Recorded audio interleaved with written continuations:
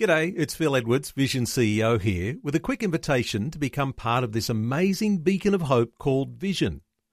Together we can put our love into action to help people of all kinds build or rebuild their lives on the truth of God. Please consider the part you can play during our upcoming Visionathon appeal, remembering that it's your support that makes Vision possible, including this podcast. Audio on demand from Vision Christian Media. For anyone who believes in this Jesus, one of the things that God wants us to do is to keep on shining His light into this world. Sometimes we look at our circumstances, the conditions around us, and things seem far from favourable. So do we stop? Or do we keep on shining the light of Christ into this world? Hi, I'm Bernie Diamond, and it's great to be back with you again. Today we're going to be taking a look at your light, your shining, if you will, from a different perspective. And do stay tuned, because in just a few minutes I'll be telling you about my free daily devotional, Fresh. It's all about helping you draw closer to Jesus so that you can be all that He created you to be. Over these last few weeks, we've been chatting about rekindling the gift that God's put within us. And you know, the exciting thing about that, when we use our gifts, when we take the things that we've been given in our makeup and put them to work, it is just so incredibly satisfying. I know myself, one of the things I really enjoy doing is playing the piano. In my young years, I practiced hard all the scales and arpeggios and sat the exams, practical and theory. But when I moved away from my parents' home, I went years, maybe 20 years, without playing the piano much at all. Eventually, my mother gave me the grand piano we had out in the music room, and when it arrived at my home, I started playing again. These days, it sits in my study where I pray, where I write my books, where I prepare these radio messages, and a few times each day, I'll go and play for 10 minutes or so, and it is such a delight and a joy to do that. That's just one small, almost trivial example. But as we've been chatting over these last few weeks, I know I've been emphasising the fact that our God-given gift is meant to be a blessing to other people. I'm blessed through your gift, the things that you can do that I can't do, and hopefully you're blessed through mine. That's how it's supposed to work, and it does. But there's something so incredibly special about the enjoyment and the fulfillment that we get when we use our gift and when we see the impact in other people's lives. All my life, I was looking for fulfillment in things I could get. And I didn't realise that fulfillment comes when we take the things that we have and give them away to bless other people. About 18 months ago, a young teenager from a broken home contacted me in response to one of these radio messages that she heard on her local station. She's only 13 at the time and going through a really terrible time at home. But she also had a hunger for God, and so she asked me some questions and I was able to share a few things with her. And within weeks, she gave her life to Jesus and she was filled with His Holy Spirit, and she had a joy and an excitement in her that she'd never experienced. Well, I was praying for her the other day, so I sent her a quick email to find out how she was going.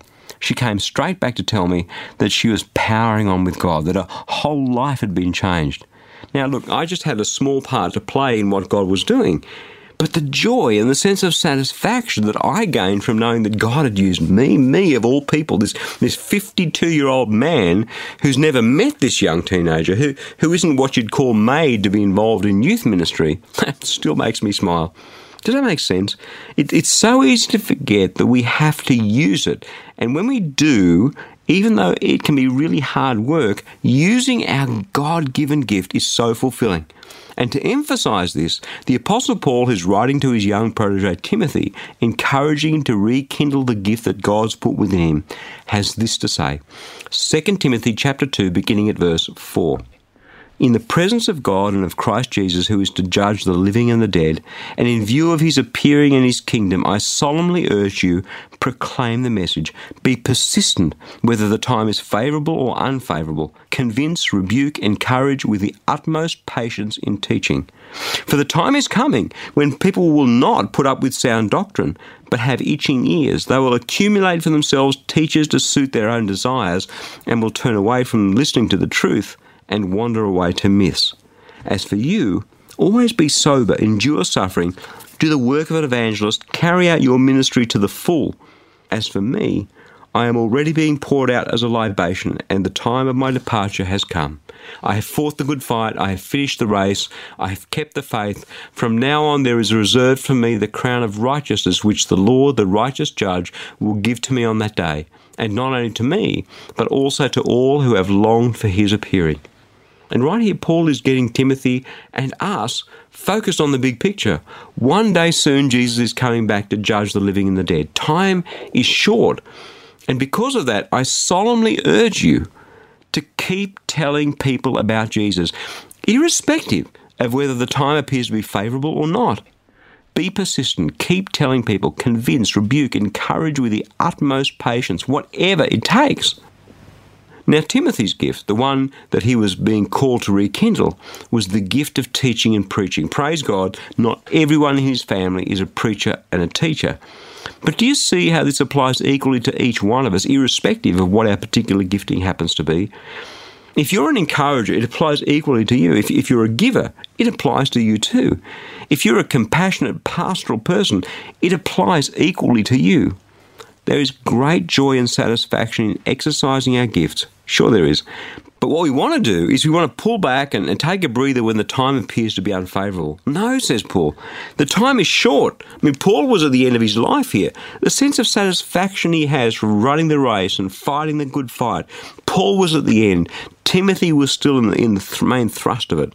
And he was saying to Timothy, people are dying. People are going to a Christless eternity. Jesus is planning on coming back sometime soon to judge the living and the dead. God has put each one of us where he's put us with whatever gift that he's given to us in order to make a difference in this world, in order to bring people to know Jesus, in order to see them growing, to see them realize their giftings and start using those. And we need to be doing that because the time is coming when people won't put up with sound teaching. They'll have itching ears. They'll accumulate for themselves teachers to suit their own desires. They'll turn away from listening to the truth and wandering away to some myth. Isn't that the truth? It's something that we see all the time. People chasing after this and chasing after that. People trying to pull alongside so-called gurus who tell them what they want to hear. Jesus never told people what they wanted to hear. Now, he was very sensitive to where someone was at and where they were coming from, but he didn't dress it up. He didn't put any spin on his message because truth is truth. There is a heaven, there is a hell, and many, many are heading the wrong way, however enticing that way may seem to appear to them right now.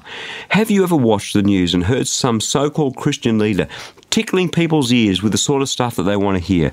Just the other evening, I saw a Christian denominational leader standing side by side with a Buddhist monk and a Jewish leader and leaders of other religions proclaiming that there was more that binds them together than pulls them apart. That's not what Jesus said. That's not the truth. The thing that puts Christianity out on its own is that it is based on the truth that Jesus is the only way, that no one will come to the Father except through him. And this is the reason that we need to continue living out our giftings, each one of us, for the glory of God. I know that there are those listening who've turned back. I know that there are those listening who've lost sight of their gifting, their one particular God-given gift altogether. And today I believe that God is speaking especially to you through his word. I believe that today God is calling you back to the plans and the purposes that he has for you. And before you tell me that it's all too hard, that there's too much weighing against you, let me say this. Inevitably, when we've seen amazing breakthroughs in the lives of people here at Christianity Works, young Amy, who recently was pulled back from the brink of suicide, the time for proclaiming Christ was not favourable at all. We just went and did it. And do you know what we discovered? We discovered that God's grace was more than sufficient for us.